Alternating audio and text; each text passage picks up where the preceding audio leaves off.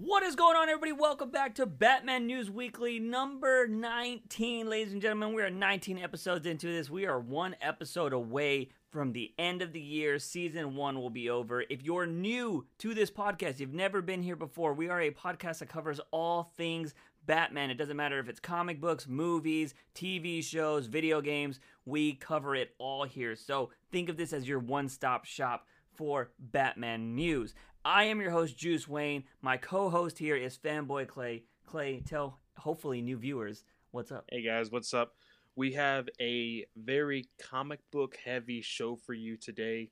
And I will say this is probably one of the most positive comic book reviews that we're probably going to have between me and Juice, because recently we haven't been on the same page for a lot of these books.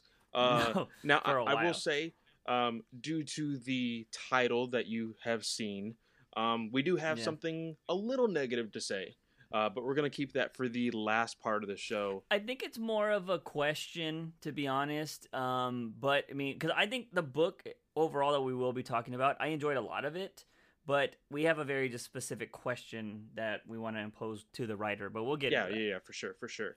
But yeah, man, I've been enjoying this day off. I slowly started to get everything in order as far as the books to read. I still haven't read Harleen, but Juice is going to be the one to quickly talk about that when we get there. But yeah, for sure. It's been a good day. Yeah. So we're gonna run through some quick entertainment news because I know a lot of you guys love the entertainment stuff. Batman had kind of a slow week. Nothing happened with the movie. Unfortunately, we've usually had one big piece of news for the movie, but it's kind of a slow week. But if you want something, we're less than a month until filming of this movie. It's supposed to start filming in January, sometime mid-January. There hasn't been a confirmation of that, but some people have said, like, in London, where it's going to be filming, is mid-January or so. And that's usually when Birds of Prey got started. Birds of Prey got started around January 15th or so, which was my birthday. And then Flash was scheduled to, happen around that time too. Suicide Squad, I know, started in September, so that should be wrapping up here in the next month or so. So yeah, there's a lot of stuff going on, but hopefully we'll be getting some sneak peeks. You'll have all those people that are going to be trying to snap photos of the Batman all next month. I'm hoping we don't get anything, to be honest. I'm hoping we don't get anything, and they are actually able to release everything on their own. But talking about Suicide Squad or Batman or whatever, Birds of Prey has officially got a rating, and it is going to be rated R. So that's been a lot of speculation. We know that Joker did very well. By the way, that is out on digital release. I bought that. It's on my phone now. Birds of Prey finally rated R. We know Suicide Squad is more than likely going to be rated R as well. And it's nice to see that DC is not shying away from R-rated movies because, to be honest, a lot of their characters, in my opinion, are darker than Marvel characters. Oh, yeah, for sure. For sure. The big thing that was the... I can't even think of the correct word for it. But one thing that, DC is able to do outside of the formula that Marvel has basically been stuck in is the fact that they can throw in a rated R film and not hinder that franchise or the genre in general, because they have proven with It Chapter 1 and 2 and as well as Joker that rated R films are popular enough to make money. And to throw somebody like Harley Quinn into a comic book movie and a rated R film, they're really going to test that. And I am super pumped for it. Yeah. And to get a name like James Gunn in a comic book franchise that is DC and put it rated R, that's also going to be really, really fun to see.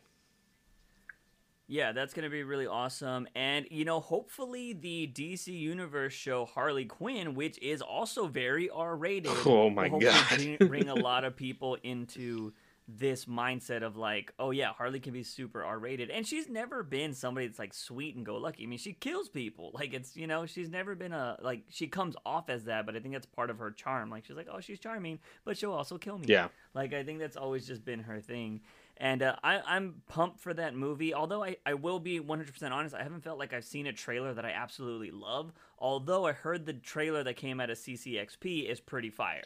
because they show like Black Mask and stuff like that. And hopefully So I'm we waiting get for that trailer next month. The really big thing was that they didn't want to show a trailer for Birds of Prey on the same week that Wonder Woman was being debuted, because it was really towards Wonder Woman at CCXP that they really wanted to push some of that stuff. So I'm really excited for the Birds of Prey trailer. Now I didn't watch it, but I'm pretty sure I saw like a featurette with oh my god, what's her name? I don't know if they're dating or what's her name? Huntress. Are you talking about Black Canary? Huntress. Yeah, Oh, it was Huntress, and I think it might have been the entire cast, like in different spots. But they were like, I don't know if they were like answering fan questions or anything, because like I said, I didn't watch it. I was just scrolling on my Twitter feed and I saw it. And I was like, maybe they're doing some, fun little things before their next trailer, which if anybody sees that, go ahead, watch it. Tell us about it. I'm probably going to try to find it sometime soon to watch it later. But if you guys watch it before us, let us know, tell us what it is. Yeah. So that'd be pretty cool. But another thing, more news about Birds of Prey. It looks like the music or the style of music you can expect in this movie, which you've already got this idea of what the music's going to be like from their trailers. It's going to be a little bit more modern. It's going to be hip-hop intensive. It's going to be very just fitting with this crazy, chaotic style that they have. It has been said that Megan Thee Stallion, who I don't know this artist personally, I've never heard their music, is making a music video right now that is going to be for Birds of Prey. Doja Cat, who I actually know of, was a very viral sensation, is also recording a music video called Boss Bitch that is going to be coming out sometime in the future.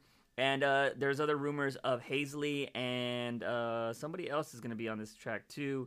That, it's just basically there's going to be a lot of hip-hop and like just modern music in this. And I'm down for it. I mean, a lot of people did not like Suicide Squad the movie, but a lot of people did enjoy that soundtrack. So, and the really big popular thing about Suicide Squad before the movie debuted is that they actually made a music video featuring Jared Leto's Joker. I believe that was 21 Pilots. Now for Doja Cat, which I think that might have been actually the Rick Ross song. Okay, yeah, sorry. On a boat. Okay, yeah. So the Rick Ross, sorry about that. But Doja Cat, who I don't know, who I literally learned that name like right before we started recording. From the photos, it very much looks like they're filming possibly on set or a copy of the set or whatever. Yeah. And so probably Margot Robbie might be there, or Josie Smollett or whoever. I think it would actually be pretty cool if, because Josie Smollett is a singer, she's going to be playing Black Canary, who is also a singer. If she's featured on one of these songs, I think that would be kind of cool and be a little bit meta. That would be pretty awesome.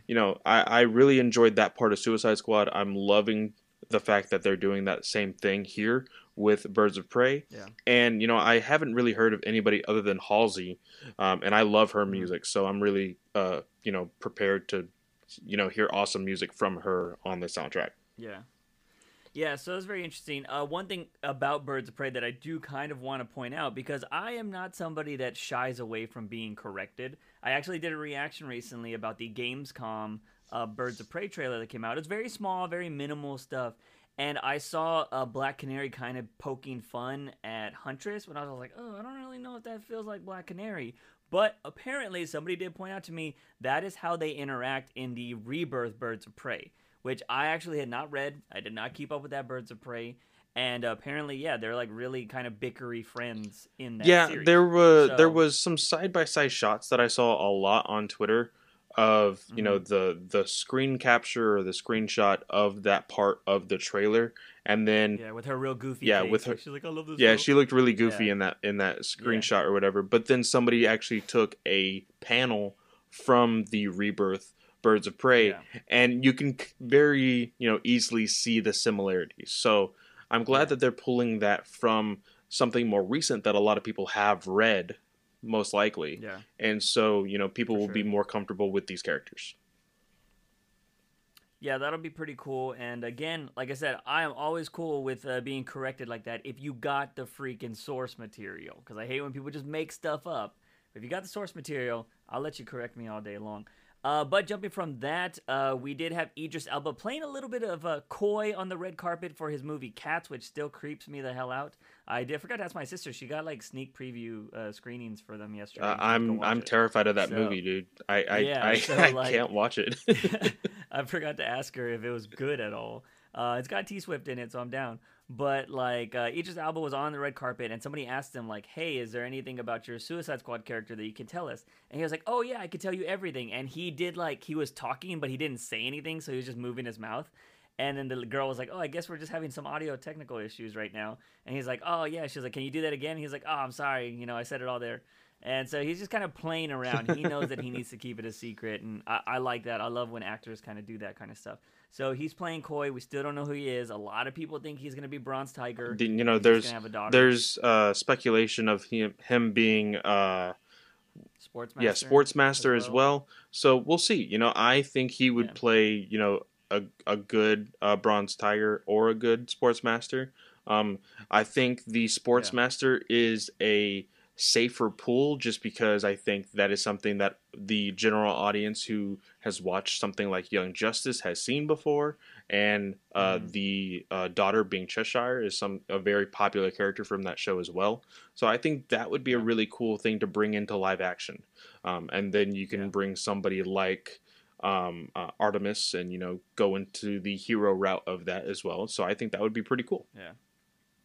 Sportsmaster would be kind of cool, but I honestly wouldn't mind keeping that dynamic that they actually have from Young Justice, where Sportsmaster is actually white and the mother is Asian, I believe. Oh, so yeah, the that's daughters true. are mixed and stuff like that. That's really cool. I like that because I do think we need a little bit more diversity in these DCU movies. Although they have done really well so far and stuff like that, but I think let's mix it up a little bit.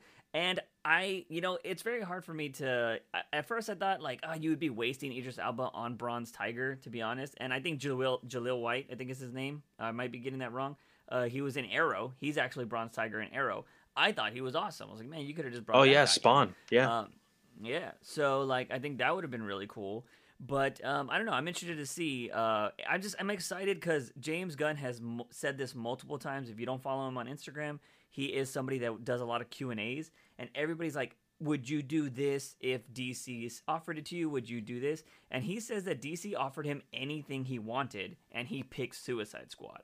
So he's extremely passionate about this movie. He says this is his passion project. So I'm just excited to see that because anytime somebody is passionate about something, it seems like you get their best work. So I think that's going to be pretty awesome. But going from the big screen to the digital screen or the animation screen, we got a trailer for Superman Red Sun, which arguably one of Superman's best stories. Oh yeah, you're the Superman aficionado here. As far as Red Sun was actually one of the later stories that I read. I know it was always a story that everybody was like basically saying critically acclaimed, and it was just a weird way of seeing Superman, and being landing in Russia, being in probably the worst time in history, just because of when it was based. I was just like, I don't know if I want to see my hero like that. And let me just say, I was completely wrong in thinking that. It's such a great story. It's a really, really awesome story. Because the older I got, the more, I guess, character building in any way. I wanted to see something different with Superman. And I love to see things different with Superman, especially when somebody takes an approach like Red Sun. And the best thing about that is being able to see characters in the universe that relate to Superman, such as a Wonder Woman, a Green Lantern, a Batman, and seeing what their roles would be in that setting is really cool to see. But go ahead, go on. You were going to say we see a small appearance of Batman in that trailer, right? Yeah, for sure. So we do, if you've never read the book, Batman is basically a BVS situation in, Red Sun. It's something like that.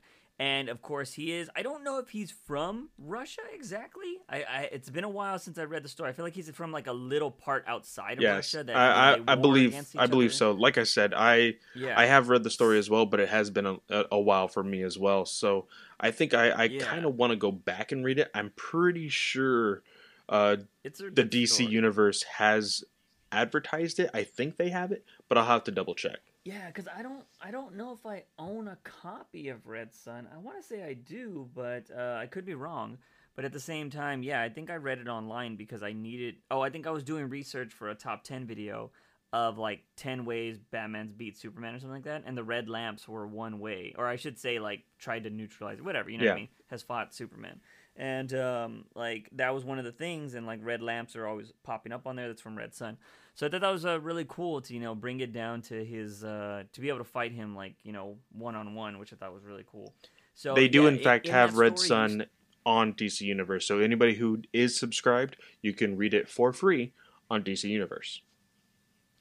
also disclaimer because this actually happened to me today. If you bought DC Universe from the get go and you got the extra 3 months, you're more than likely getting charged right now for the annual renewal if you never change that in your life.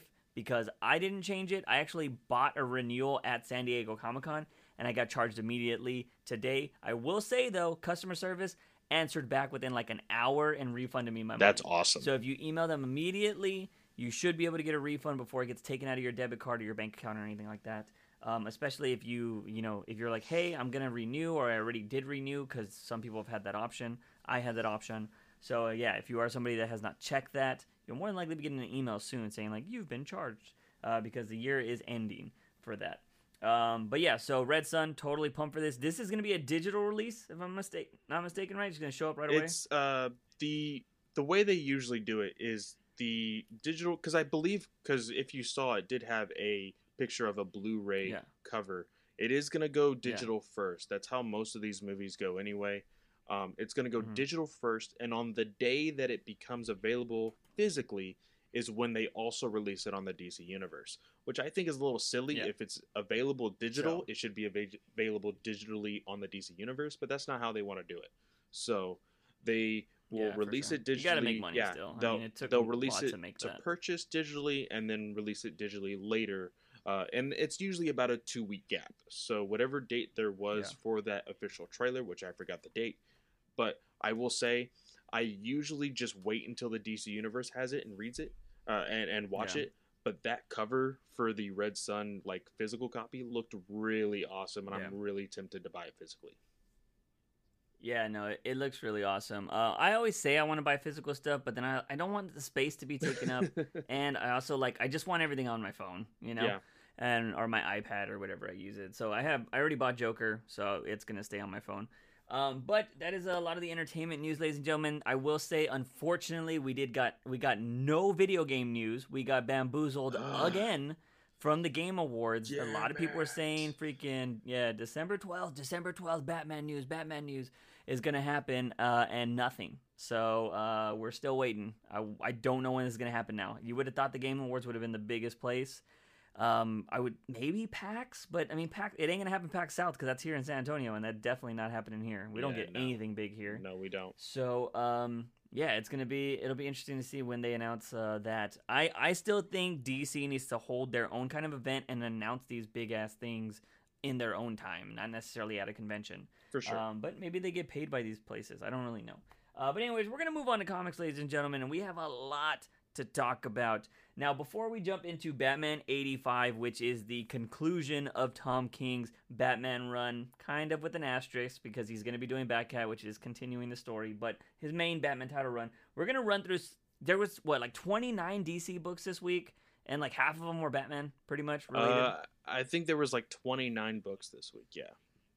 Yeah, it's insane. So, I read Catwoman. Did you read Catwoman? I did not get to read Catwoman. Okay. So Catwoman was pretty cool. It was pretty much a big fight scene with Catwoman and Zatanna teaming up together. They beat up all these dudes in the bar. They have a side bet of you can't use magic, you can't use your whip.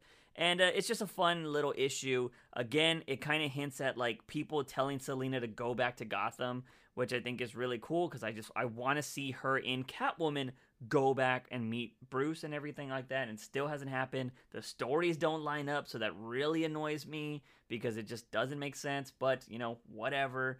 I'm still enjoying that. Joelle Jones, I think, drew this one. She's on here, but she's also I don't know if she drew this one. It looks like she's did some of the panels. I don't know if she did everything, but of course she is still writing, if I'm not mistaken. But yeah, Catwoman was cool. Didn't really progress a lot of the story. She got some favor that Zatanna owes her, and yeah, it was pretty good. Two books I have not read yet, but I definitely did pick up that are Batman related. Are Year the Villain #1, Hell's Risen? Hell Arisen? Hell Arisen, is that what it's called? Mm-hmm. It's basically Batman Who Laughs and his freaking Justice League versus the Legion of Doom, kind of. And yeah, I'm tired of freaking Batman Who Laughs, so I'm not. It was in my box, and I was like, fine, I guess I'll buy it. And then I got the Commissioner, which is the one shot of the Gordon, his transformation. Although I felt like it was kind of unnecessary because we saw the transformation Batman Who Laughs. Batman Who Laughs. Yeah. So I thought that was kind of like whatever, but I flipped through it. It looked interesting, so I was like, you know what, I'll buy it. So I picked that up. We got the conclusion of Doomsday Clock, which this didn't really have a lot of Batman in it, to be honest. It really didn't, but let me just say, it is great. A great issue. I feel like Johns did a really good job with what he had and what he had to do to make sense of the story, because unfortunately, with a lot of the delays, DC wanted to move forward, and they said, hey, now you have to move forward with what we already have. And so he, was just, with what he was working with, he was able to make a solid story, really, really great. Yeah. And it was awesome that we got this right after the Watchmen finale, so you get like double the freaking Dr. Manhattan. So it was just great and really, really awesome. It was, Johns at the moment is one of those writers that is not falling flat on the final issue of his comic run, which is insane. But he does have the clout to be able to delay his books, and everybody will still buy them no matter what, because he's that good of a writer. That is true. And Johns is the pinnacle of creative writing. He had a story. He definitely had a story set in this, but they were like, we got to change some stuff, and he had to change that on the fly. They had to redraw some stuff, and bada bing, bada boom, he still made a really compelling story. That is key creative writing there, ladies and gentlemen. So if you want to be a comic book writer, if you're interested in just reading good shit, just go pick up anything that Geoff Johns has done. What would you recommend that of yours if you had to pick a Geoff Johns story? If anybody wanted to read pure Geoff Johns, just to see what kind of range he has now, depending on whether you want to read short story or long story, I would say anything Green Lantern by Geoff Johns is absolutely amazing. He created the outside spectrum of green and yellow. He created the blue, he created the orange, he created the red, he created the black, and he created the white. Everything, and the indigo. He created everything outside of green and yellow. He, he was the one who did Infinite Crisis. He created Jaime Reyes' Blue Beetle. He has done Blackest Night, Green Lantern. That is a crazy story that I absolutely love. It was one of the first Green Lantern stories that I really got hooked into. Superman, he was able to write a little bit of the New 52 story. He, in Infinite Crisis, he played a lot. His love for, I just think the, genre of comic books and superheroes, it clearly shows on every single page that he writes. He had an awesome, the word rebirth is really connected to Geoff Johns, because the very first story he ever wrote that was a rebirth was Flash Rebirth. He brought back Barry Allen. Then he had a Green Lantern Rebirth, and he brought back Hal Jordan after he died. And then of course Rebirth was the comic series that which started this whole, story with Tom King, was his initiative. So just the genre of comic book altogether is something that he truly respects and really just wants to write good stories. And of course, although Juice does not, look very interested in it, he created, oh my gosh, I almost forgot her name, Stargirl. The show. Yeah. So a lot of his work is on the DC universe. If you would like to read that, it is actually under Star Spangled Banner or whatever. It's not actually Stargirl. The title isn't really Stargirl. Yeah. But go read. I think if you can just search Geoff Johns on the DC Universe app, Pick anything, Mhm. to be completely honest. You will not be Yeah, I'm disappointed. sure. Yeah, I'm sure it'll pop up. Yeah, he's done some of the greatest stuff. If you're a new reader and you want to get caught up currently, I would suggest Rebirth Oh yeah, and pick up Doomsday the Clock when it Rebirth comes out. 100 page. It catches you up Yeah, with everything that ended in New 52 and will start in Rebirth, yeah, and then you can just pick up whenever. It's really, really good. yeah. So John's is good. His Justice League run was kind of cool too. So you can definitely Oh check that yeah, with out. Jim But Lee. Yeah. another comic book, yeah, that I have not read was Justice League this week. I don't want any spoilers, so we're not gonna talk about that. But Clay did say that Batman used some cool gadgets in here, so that is also something that happened. But yeah, so there's a lot, ladies and gentlemen. There's Batman and Superman #5 is something that we have been talking about on this show, but we're kind of getting away from it, to be honest. I don't even pick it up anymore in my sub box, not because I don't love the art. The art is amazing, Marquez is but the amazing. story's just it's okay. Yeah, the story is okay. It seems like they're going in a new direction. Personally, #5 seemed like it ended the story kind of, and it's going somewhere else. But you're telling me that it's still involved with that? I don't know. Yeah, It's really weird. because So I will say at the very end, Superman and Batman feel the need to tell Diana, Wonder Woman, what happened to yeah, Donna Troy, and it just leaves you on that cliffhanger of that 1 page spread of Wonder Woman. So we're yeah, still in the infected story, but it does hmm look like in January, moving forward, we're going to be moving to a Zod Ra's al Ghul story arc. Um, okay, but I am still not sure how I feel about this book. I told Juice in the yeah, very beginning that I would give Williamson about 5 issues to see, if he really knew how to write Batman. And I yeah, don't know if he really does, in this 5 issues. So, yeah. That's gonna be another topic that we're gonna talk about yeah. later. So, but we're gonna move on to somebody who I think can write the hell out of Batman, and that is freaking Tom motherfucking King. Because we got 85. This is the end of his main Batman title run, and I love the fuck out of this book. And sorry about the language, but I reread this today at work because we read this. We were literally at work when we got this book on Yeah. Friday, right? We got it Yeah. on Friday. And Clay was like, the books came in. And I was like, go stay over there, Clay. Go stay in that side of the hallway. Do not come talk to me because I don't need your negative vibes ruining my issue. And so I was able to read this thing. And Clay literally, he had to ask me a question about work because I have the knowledge at work. I've been there 6 years longer than him. He was like, I have a question. I was like, get the hell over there. I was like, I'm not done reading yet. And he was like, no, somebody called. And I was like, oh, do this, whatever. And I thought this was hilarious. I love this book because I've mentioned it many a times on this podcast.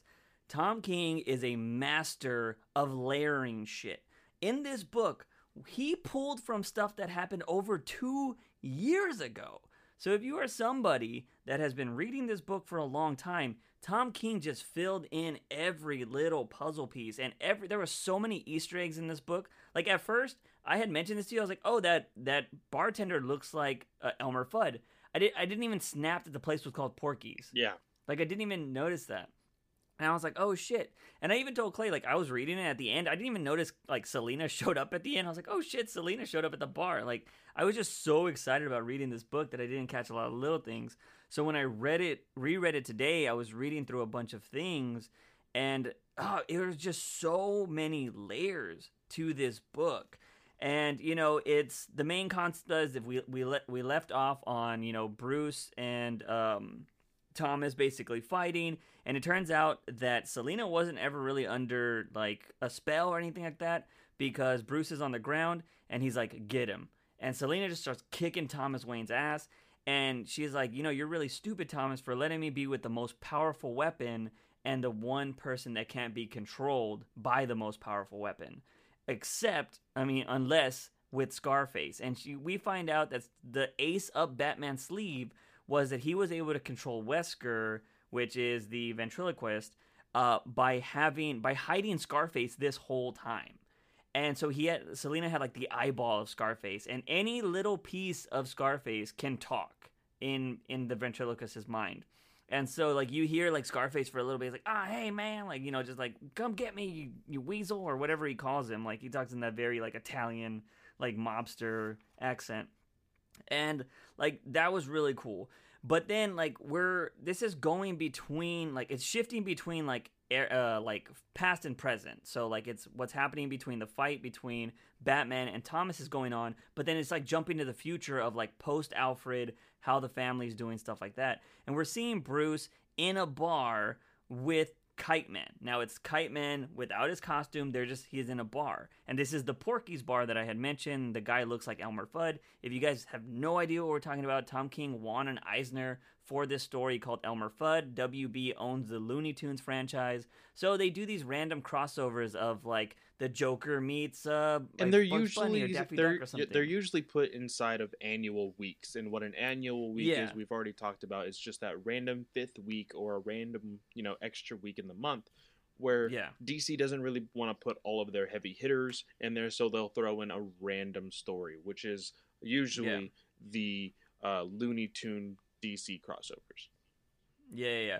And they usually have a very cartoony cover, but the story is that character in the real world. Now, it could be like Daffy Duck as a person that seems like Daffy Duck. And that's what kind of happened with Tom King's run. It was Elmer Fudd chasing after somebody that he thought killed his girl.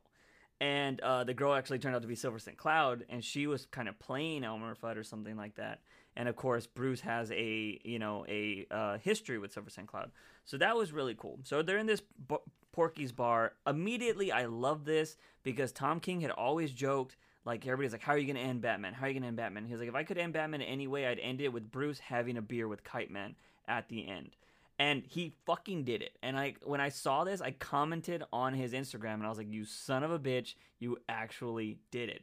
But he did it in such a way that it wasn't just like this cheesy, like, hey bro, beer time. Like, it was actually a good conversation about, Kite Man's bleak view on the world and Batman's hopeful view, which was this whole... I made this comment when we first read the book, after Juice scolded me.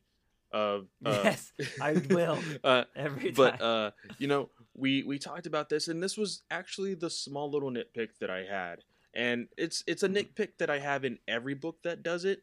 Whenever a book is a little too meta and is like, hey, we're going to tell you the life lesson that our main character had in some sort of meta way. And that's basically the discussion that Kite Man and Bruce are having. The things that Bruce is saying all in these panels with Kite Man in Porky's is his experience from basically when Bane showed his hand in saying, hey, I'm going to break you, and I know what your plans are, and I know you're Batman. Ever since I Am Bane in the very beginning of this series till now, in City of Bane, Bruce talks about, how broken he was and how, and of course he's not telling this to Kite Man. He's saying it metaphorically through the Gotham Knights game. Football player, yeah. And so he's saying, through all of this stuff, I found a little bit of hope and light and was able to move forward with my life and, things like that. And so it's very meta for me. And I'm just like, it just hits that one tick of mine that I'm just like, and I get that. Overall, I do agree with Juice. This was a very good story. Of course, my boy freaking Yannin is on this book. Mikhail Janin, or Yannin, sorry. Yeah. He does a great Batman. I believe throughout this entire run, he is my favorite Batman of this artist of this entire run. And so to end on him, ooh, really? Yeah, nice. I think so. There has been a lot of artists on this run. Of course, in the very, very beginning, I believe we had Finch. Yeah, Finch was awesome. Finch is like a god. I'm sorry. Finch is just one of those legendary artists. But Yannin was, not super popular in my mind, and I didn't really see him as much of an artist as far as, like, my opinion was concerned, because I didn't really see a whole lot of his work. But when I saw him draw Batman, I was like, holy crap, this is awesome. Yeah. And so... yeah, no, the art in this book is amazing. So seeing him at the end here, I think is very awesome, because after Finch, Yannin did jump on. And so it's almost like a bookend, because I believe Finch has been really, really, really consumed in his Marvel work at the moment, so he wasn't able to come and help Tom with the Yeah. bookend here. But I think Yannon was a really good, Yeah. add-in. And so, some of my favorite panels in this book were when Batman was talking to Gotham Girl. We finally see the resolution of that story. And Yeah. although, the story that she told in the very beginning about how they were going to bury the bat and, and Mhm. go to Bruce's funeral, of course that never came true, but we actually Yeah. see, Gotham Girl become well in the sense of Batman got rid of her sickness with the Yeah. one, and I will tell Juice right now, the Secret Files was almost in my Mhm. list. A little hint for, the very next Oh, episode. really? But But that that was in wasn't. December of last year. Yeah. Yes. Yeah. I looked Exactly. it up and I was like, dang Yeah. it, I can't put it in there. But Yeah. That was a good this story. platinum kryptonite is Mhm. a the different types of kryptonite are different radiations of kryptonite. Yeah. Give off a certain, power or the lack of power to a Kryptonian or to anyone, because Mhm. this platinum kryptonite was basically said whoever held it or crushed it, we still Yeah. don't know. That's one of the pet peeves that we have in this Yeah. one thing, Yeah. is they would get the powers of a Kryptonian, which was basically the Mhm. powers that Gotham Girl already had. So she uses the platinum kryptonite. She is, in my mind, now basically a Kryptonian. Yeah. She's basically Yeah, she Supergirl. is basically a new Supergirl. So I would not Yeah. be surprised if we see more of her in the future. Yeah. Yeah, so that would be really cool. That is something that I said is something Tom King, and that's the thing about Tom King. I love that he wrote these little stories that a majority of his fans probably didn't read because a lot of people might have not picked up Secret Files because they're like, oh, that's just something whatever. It's not all Tom King or it's not all whatever. But he wrote this little story in there, and all it was Superman talking to Bruce, and he was like, hey, you need this. Like, I mean, like you should take this because like nobody deserves it more than you. You know what I mean? Like just use this once, all your pain will go away. You'll be like me. And that story ended with Bruce contemplating like maybe I should take this, maybe I should become like this. But he asked Alfred, he's like, "Am I good enough?" Like because he doesn't want to do that. And I think Like, more of it came from because we got that whole story in the very beginning of, mm-hmm. Gotham and Gotham Girl. We Yeah, saw the destruction that Gotham did to yeah, Gotham and to the Justice League. mm-hmm. And I think most of that questioning was, is that going to be me? Am I going to be so Yeah, obsessed with this power and be, protecting Gotham that, I end up yeah, destroying it? And I'm really, really glad that Tom King pulled that and was able to yeah, give resolution to a girl in this story that got the fucking, like, she got yeah. the She went through the ringer. short end of the stick in every Yeah, progressive way in this story. You saw a mm-hmm. little bit of hope in every single time that she got here. Was brought up in the story, and then either Batman or Bane brought Yeah, it all down. So I'm really yeah. glad that she got her resolution in this story. Yeah, so that would be really cool to see. But I hope they use her in the future. I would definitely use her if I get to write for DC because I think she's a cool character. And if you keep her in Gotham or take her to Bloodhaven or somewhere else, because Bloodhaven could use her right now because they don't have freaking somebody. But Oh, I that's think it'd so be really bad. cool to see something with her. Then the story goes to Batman actually talking to what we assume is Thomas Wayne. I'm pretty sure we can do this in like a very Hannibal Lecter type Yeah. mask, which is really cool. And he's basically telling me, he's like, I still talk to them, and he's referring to his parents, and he asks them like if they're proud of me. And so like we have this cool thing, and we see basically the future of Thomas Wayne throughout this book, which is really awesome. We get this nice scene of Bruce talking to Alfred, talking about how he made tea today and he made some freaking cucumber sandwiches, which is an ongoing thing that happens in Batman. It's basically what Alfred always makes for Bruce. Um, and then we see a lot of Batman and Selina happening in this book, which I'm a sucker for fucking Batcat shit. Which I love this. They talk about being on the beach. They talk about like, should we get married? And they're running through rooftops and stuff like this. And then they say, I love you to each other. That goes back to the present day of, Thomas has actually pulled a fast one on Batman and he has a gun to his head now. And I thought that was really cool. He's like, you know what? I'm so glad like you are my son because Wayne's what do Waynes do? They rise. I thought that was kind of a cool like little motif because that has been said throughout the story as well. So that was paying off there. And But then right after that, because like we said, this story is kind of jumping all over the place as far as yeah, it's timeline jumping. wise. After that Mhm. conversation with Thomas, Batman says, I choose to be Batman because of my Yeah, life and what we do, and I just want you to know. I need you to know, and I need you to understand. He fucking just socks him right in the face. He says, yeah, "You are not my father." yeah. Boom. Which is something Clay said he wanted to happen in the story, and he got it. That's the first thing I said. I was like, "You said it. See, I told you, you did You it." know, Like, and it was and just so funny. the one thing that I made the joke, before, back when Hmm. Alfred died, Alfred was his father. What's Yeah. the Guardians of the Galaxy quote? He may have been your Oh, your father, daddy. but he Yeah. ain't your daddy. And so Yeah. so this is basically that. And I just like, in a less funny way, in a more serious way. And I Yeah. really enjoyed it because the one thing that I wanted to get through everyone's head that was reading this story Hmm. is this is, you know, Bruce in Thomas's life is dead. He's Yeah. dead. Yeah. And one thing Hmm. that I just wanted to, this will probably tick you off because I went back to 84 and I kind of dissected it, Uh-huh. yesterday. Why in the world? Because, Thomas was so obsessed with like Batman not choosing this life and how it would be Yeah. horrible for him.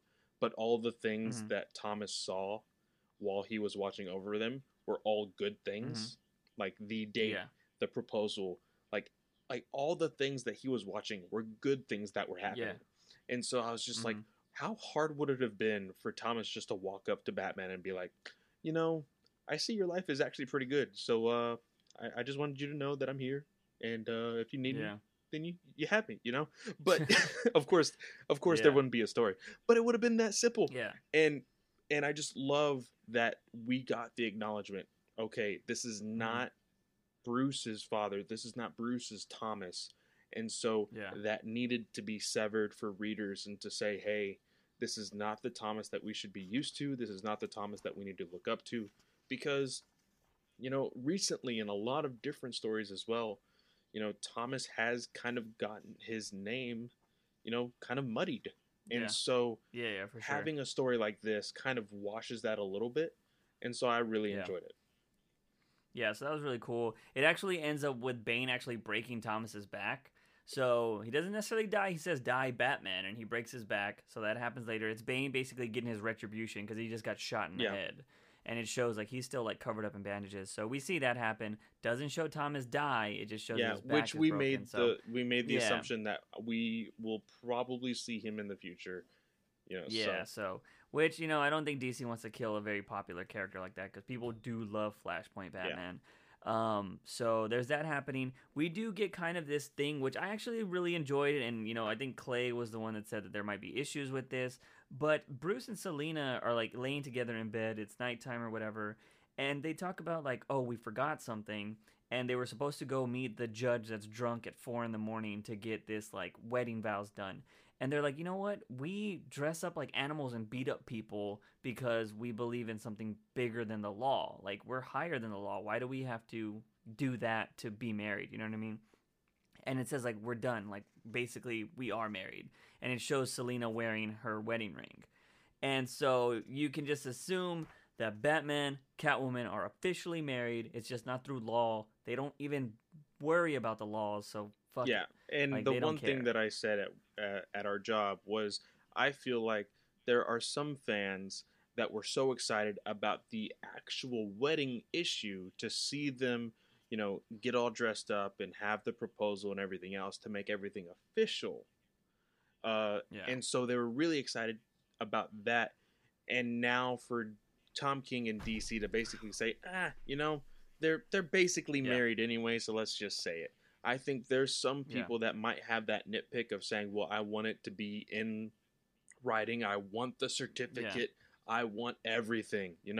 And so Yeah, for sure. I feel like for people who are traditional like that, it might be a pet peeve.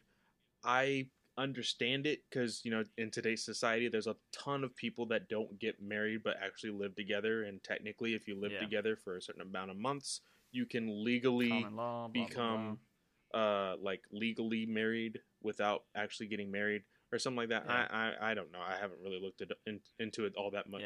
much. It has to deal with all the legality and like taxes shit and all that stuff, but you know Yeah.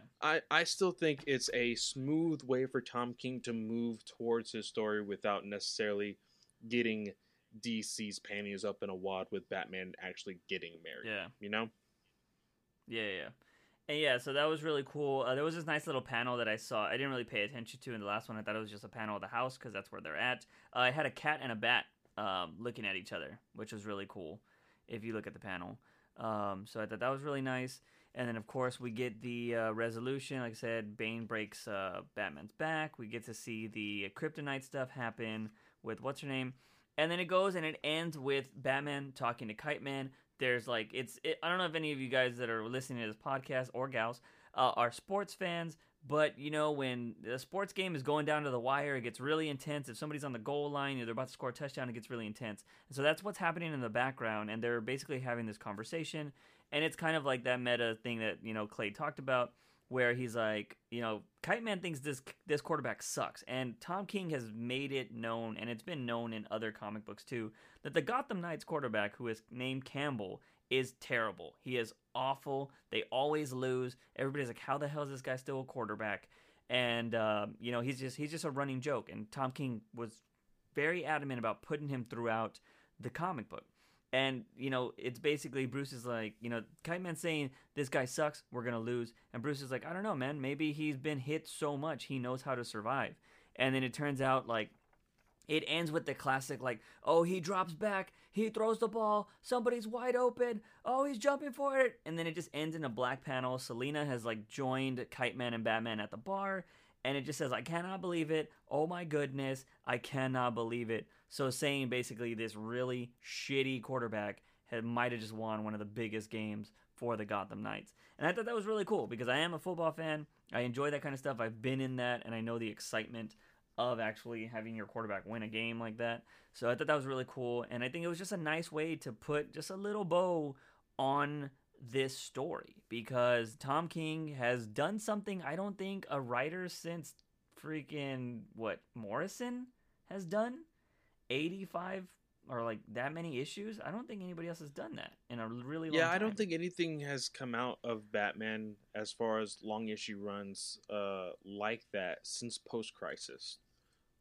So it might have been Morrison, if not the person before him. Yeah, because I think he still holds the record for writing Batman. I think he wrote it for like 8 years or something like that. Jesus. Like something insane. Now, I don't know if that's like the Batman run and Batman and Robin, which are Batman Incorporated, because I don't know if those were different books and that's all 8 years, or if he was like the main dude for the longest time. But, all in all, you guys are it's no surprise, I fucking loved this run. And the reason why I loved it, I know I've talked to some people that don't like it. I loved it because it was different.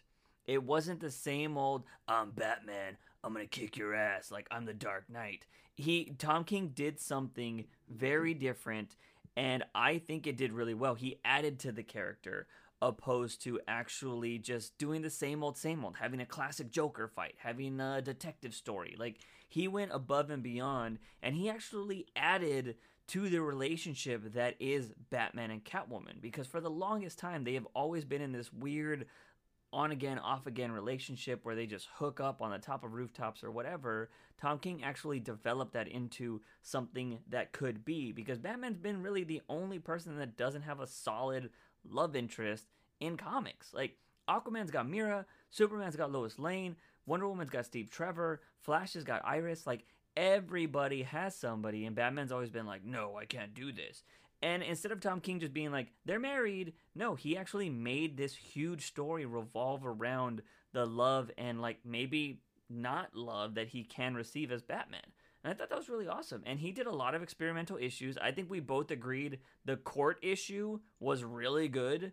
The Mr. Freeze stuff. Yeah, I absolutely when he was actually in court. love that arc.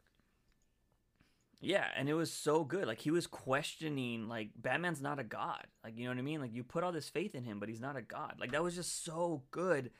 There was fun issues like Date Night with Superman and Lois Lane. Like that was a really good issue, and he just had all of these stories that were very different from what you would expect from a Batman story. And I think that's what I enjoyed so much. Tom King wasn't afraid to be different. And I've said it a million times before. I think at when it's all said and done, after his whole run is complete, Tom King will be one of the better known Batman writers out there because he added something to the history of Batman. For sure, for sure. You heard a little bit of it when we were talking issues 83 and 82. You know, we, both of us enjoyed this series, but I wasn't always on board with, I told you I jumped on 50, so that court case was really the first like actual arc that I was able to read, and I really enjoyed it. But I really enjoyed 1 through 50 after I came back to read the rest, and then Tom King almost lost me in the Nightmares because it was just like complete chaos and we didn't know what was going on. Yeah. But that's what the Nightmares were supposed to do for you. So, I will not lie. I was frustrated with some of these stories, but he did pull off a really good ending. I really enjoyed it. I will end up reading Batcat, and I'm really excited to read Tom King in the future. So, we'll see what his Strange Adventures has in store for us and what other projects he might be working on, Yeah, I think it's going to be really awesome. I think my goal for 2020 is to get him on this podcast. I don't know how. I'm going to bribe him somehow. Hey, you interviewed him once before. I'm sure you can interview him again. I did. It was cringe as hell, and I might bring that up as a joke. I'll be like, look, man, I cringily interviewed you once. Let me interview you again on my podcast, blah, blah, blah. So we'll see. Hopefully, 2020, we'll get Tom King on Batman News Weekly because we don't even have a release date for Batcat yet. So there will definitely be Tom King Batman stories in the future that we'll be able to talk about here on Batman. He's supposed to be doing something with the Button too that we still don't even know what that is. So, there's still going to be a lot of Tom King Batman out there, and I think it's going to be some good stuff. But moving on from one of the greatest Batman writers of all time, we're going to go ahead and talk about Joker Killer Smile, which is by Jeff Lemire, and it is drawn by Adrian Sorrentino. Yes. And Jordi Belair. I don't know what Jordi does. Jordi Belair, I believe he is the... shit, I just had it up. Hold on.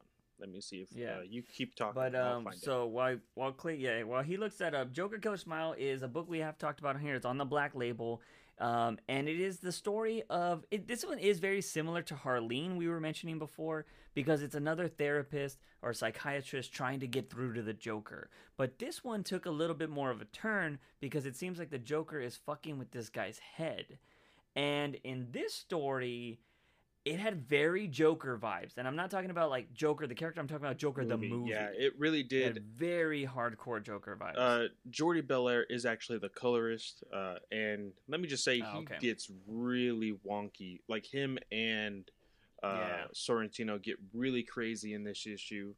I absolutely loved it. I just looked it up. Killer Smile is actually 3 issues, so we will get one more, which is kind of crazy because of the way how this book ends. This one ended. It ends almost perfectly to where like I don't want there to be an extra one because I'm like, oh man, that's so insane. And you can kind of keep this as a 2-issue story if you really wanted to. But it starts off with this psychiatrist that we were talking about. He's talking about how the mind works 2 different ways. There is the the crazy mind, and then there is what people call what people expect to be the norm. And it shows the psychiatrist going into this, I guess, diner called Arkham's, and it's really cool because it actually has on the inside of this diner all of the Batman villains either working there or eating there. And really cool, you see Bane, you see Riddler, you see Harley, you see Ventriloquist, you see the back of Man-Bat's head, you see Scarecrow, like you see almost everybody. And this guy is, kind of just speaking to himself, and we're not really sure how he's really taking everything as far as, his relationship with Joker. You can kind of Yeah. tell at this point he's really getting to him because of the conversation that he's having with himself. Yeah, and for those people that don't remember the previous issue, this guy was kind of questioning stuff because his kid was getting these Joker style books, and he was like, "Where the hell are you getting this from?" And it was stuff Joker was kind of talking to the guy about. So that's where I was Yeah. like, that's why he's like, Joker's in his head right now. Yeah, and he sees Joker and he's like, "You shouldn't be here." And he's like, "Wait, are you sure that I'm Yeah, not the one that's supposed to be here?" And yeah, Harley, serves him his dinner, and he lifts up the lid, and it's the psychiatrist's head, all painted up like the yeah. Joker, and he says, "Enjoy." And so, the psychiatrist wakes up, and it was a bad dream. He sees his wife. He's like, "You know what? It's nothing. It's time to wake up anyway. Let's go ahead and get the day started." He's, Yeah. making breakfast for his son, Simon, and Hmm. Simon's shoes are downstairs. And before this, Simon says, "That's funny." Simon says, Yeah. Simon is, wanting to tell his dad a joke. He's like, "Hey, you want to hear a joke?" He says, A do joke. Yeah. why do cannibals why don't cannibals eat clowns?" And he says, "Because they Hmm. taste funny." Now, the psychiatrist says that it wasn't a funny joke. I actually laughed. I will be completely honest. Yeah. I laughed. Nice. Um, but this kid is going downstairs to get his shoes, and his dad completely stops him and says, "Hey, you cannot go down there. Promise me, you cannot go down there. That is my office, and there's just Yeah. stuff in my office that someone your age it just can't see. Please promise me that." And he says, "Okay." And so he Yeah. goes back to go talk to Joker, and we see a small little Hmm. cameo from Two Face, making a Two Face pun, and Yeah. they're going back and forth, him and Joker, about Joker is everybody is fearful of something, and Hmm. you know the psychiatrist is hinting at the fact that Joker might be scared of Batman, but Yeah. just in the most Joker way is like, you know what? In all honesty, don't tell Harley this, but Batman's my soulmate. Hmm. Yeah. Yeah. And he's like, enough about me and my origin. Why don't you tell me about your wife, Anna, or Anne, or your Yeah. son, Simon? And he flips out. He's like, "How do you know their name? I never told you their name. What is going on?" And that's when he is pulled out of that room, because the rule is you Yeah. cannot have any contact with the patient or like with the glass to provoke them or anything. So, Yeah. the guy's like, "You know what? 3 weeks was not enough. I can't get, to the core of who Joker is in 3 weeks." And the other doctor's Hmm. like, 3 weeks? What are you talking about? It's been, and then it's interrupted and you don't hear anything. And that's a Yeah. very important because it becomes a really important thing at the very end of the issue. Later on. Yeah. And, we see the psychiatrist, Benjamin, Ben, Yeah. he is having dinner with his wife and his son, and he gets a small glimpse of them like being Jokerized, and he freaks out. Yeah. And he's like, "You know what? Goes I back to I, I the need to Arkham. go back to Arkham. I need to talk to Joker." And before he leaves, his son tells him, "It's better this way. Don't go." And I felt that Yeah. was really weird for the son to say. I was like, "What does that have? Like, what do you mean it's better this way?" Yeah. Hmm. And he goes all the way to Arkham. You know, freaking Two Face says something again. He tells them to shut up, and Hmm. he goes to Joker. He says, "Hey, you said something about my wife and my son. How did you know this? Yeah. I never told you their name." And he says, Hmm. "We've been at this for 3 weeks, and I never told you their name." And he's like, "3 weeks, doctor? You have been, pulling at my plugs Yeah. for 3 years." And the guy's like, "No, you're Yeah. lying. You're lying. There's no way. There is absolutely no way that we've been doing this for 3 years." And he's like, "We have, and deep down inside, it's true. Hmm. You told me, in the middle of our interview the other day, that, Yeah. right after your wife left you and took your son." And it actually shows like a Yeah. whole 2-page spread of every instance that we have seen from issue 1 and issue 2 was just Ben talking to himself. Yeah, it was And crazy. it's so crazy, just the page layout and how they're surrounded by ha-has and like the page being Yeah, red. It was so trippy, and I was like, oh my gosh, this is yeah. He so rushes weird. home. He rushes Yeah. home, nobody's there, all the lights are off. The only thing that he sees Mm-hmm. is the Mr. Smiles book. Yeah. And he goes into the room, his little office, and inside his office Yeah. is clown makeup, and he freaking just paints his face. Yeah. Uh, Which is the same thing that was in the pill. Like when he was in the diner, it was the same face yeah, paint and the same head and yeah, everything. So yeah, it was. So that's the big reveal, and it, guys, like the face paint is even like the Joker like movie, pretty much. It's the same kind of face yeah, paint, and it's, if you've seen Joker, if you haven't yet, spoilers. Joker has hallucinations in that movie as well, and so like this had gave off super Joker vibes when I yeah. read it, And the and I big was like, thing, the big damn, thing with the big talking point of the movie Joker was whether or not mm-hmm. anything was real. And Yeah, when you read this book, you're like, holy crap, nothing was real, you know? And so yeah, I think it was really, really awesome. And to be completely honest, just the way this book ends, if it ended like that, it's such a mind fuck yeah, that I'm like, dude, that's a great series. I love it just like that. Now I am yeah, interested to see what Jeff Lemire does for that last issue, but I will yeah. say I will be a little disappointed if they throw out a third issue just to throw out a third issue. Yeah, it would suck because yeah, it does. It does seem like it could. I assume that every Black Label is 3 issues. So when you were like, "Is it in there?" I was like, "I don't know." Like that would be an interesting ending. So I was like, "That'd be kind of cool."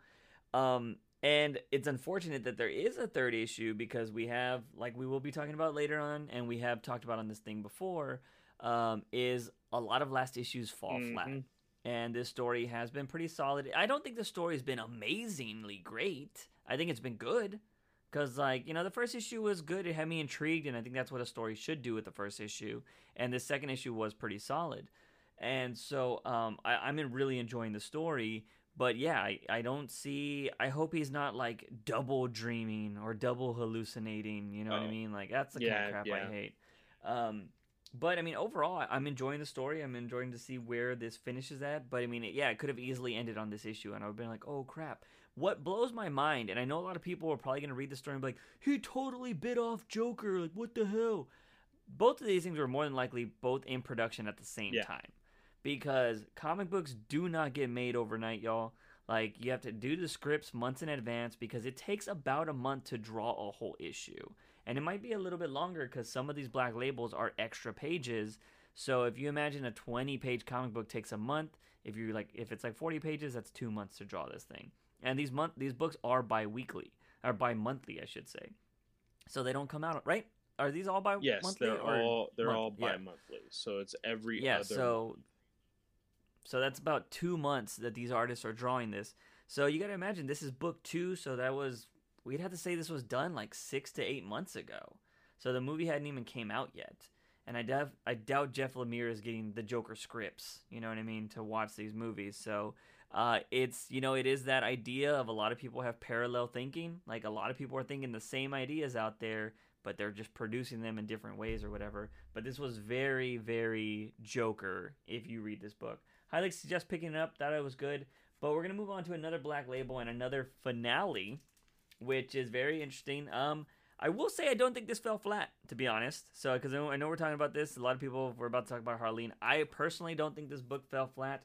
Although I told this to Clay, I texted it to him that I felt like I shouldn't have been reading this book at work because I've mentioned it multiple times on this podcast that this is like a fanfic almost, and it's drawn like a fanfic. It comes off like that, and Joker and Harley get a little intimate in this book.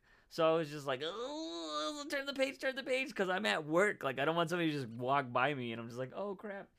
But the story, it ended last issue with Harley and Joker pretty much like he hugged her, I believe, in the last issue. And so like that was like blowing her mind. And going forward, she's basically gonna start playing his game.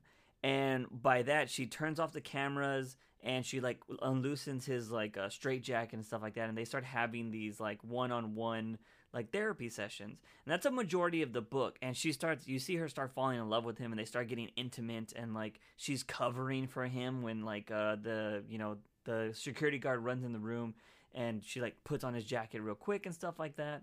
And it's just like this. You can see her becoming Harley Quinn.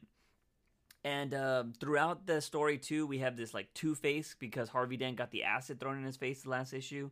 So he's actually become Harvey Dent in this one. Or I should say he's become Two-Face. And we see a lot of that happening in this.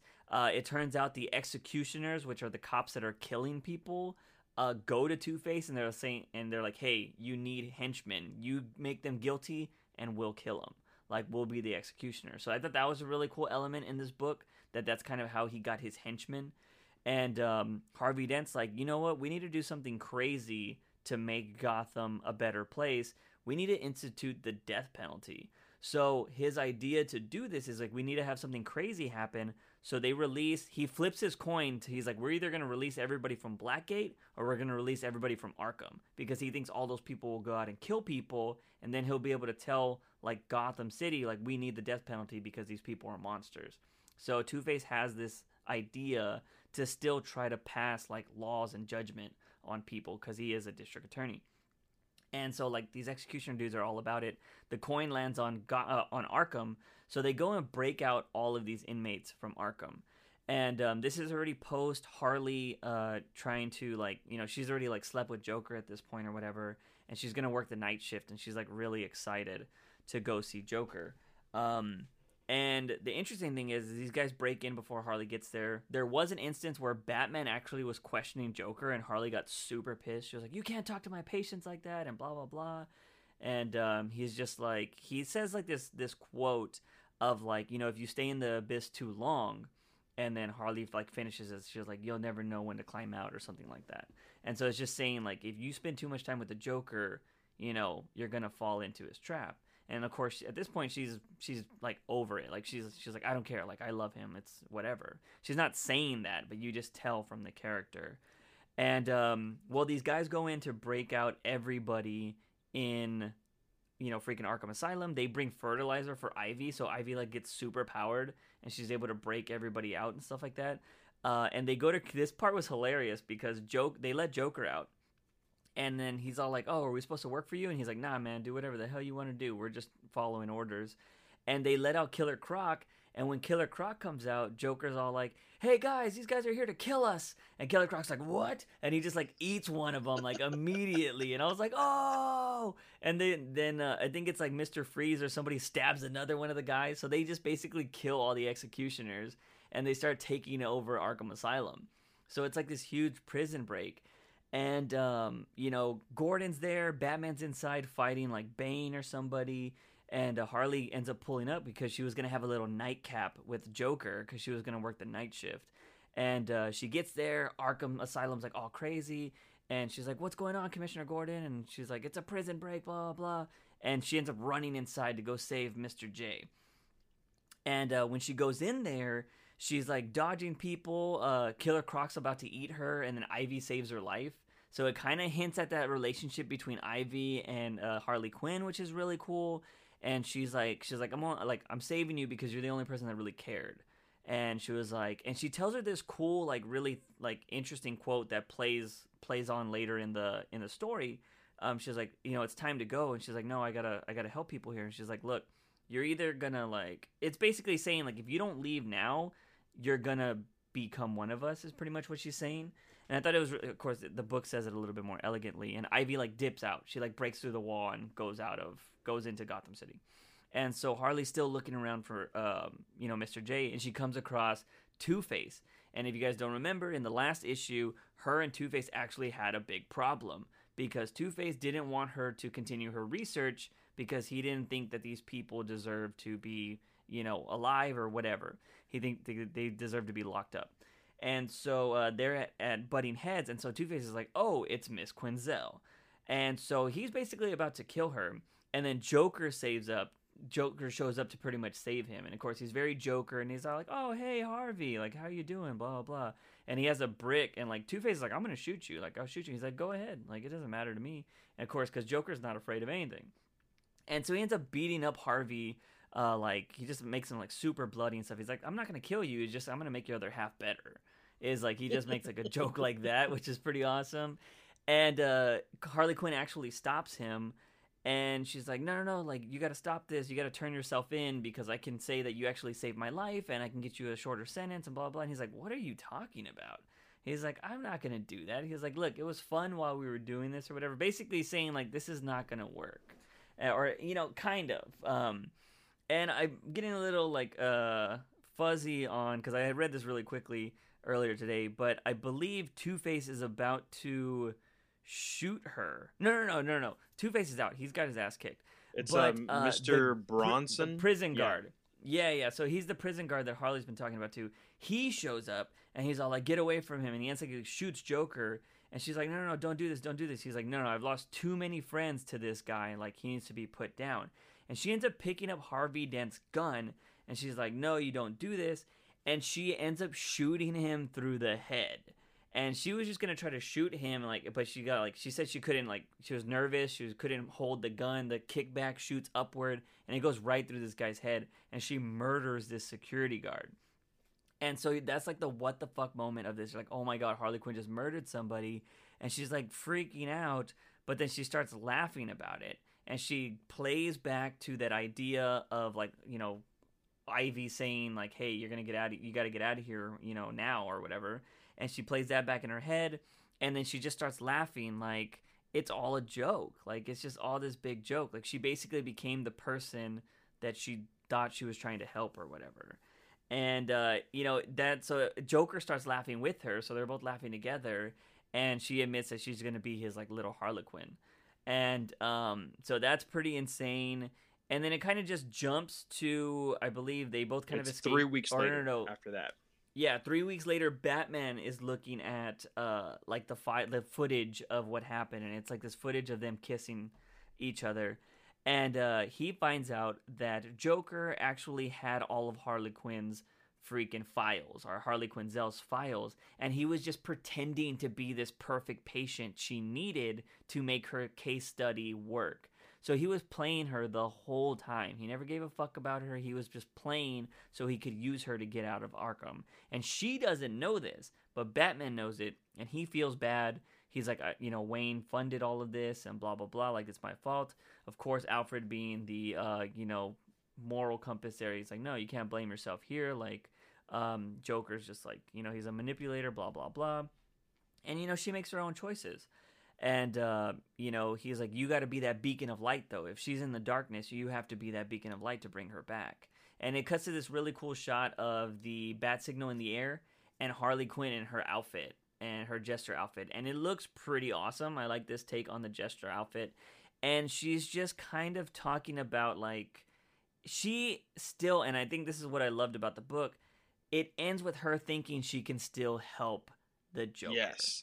And that that's always been looks so awesome because it shows that Harley, like Harleen, the character that we have been following, is still stuck inside this Harley Quinn, and you see it through the mirrors, and that visual just looks awesome. Now, I hope this doesn't necessarily mean that they're gonna go for like a Harleen season 2 or whatever.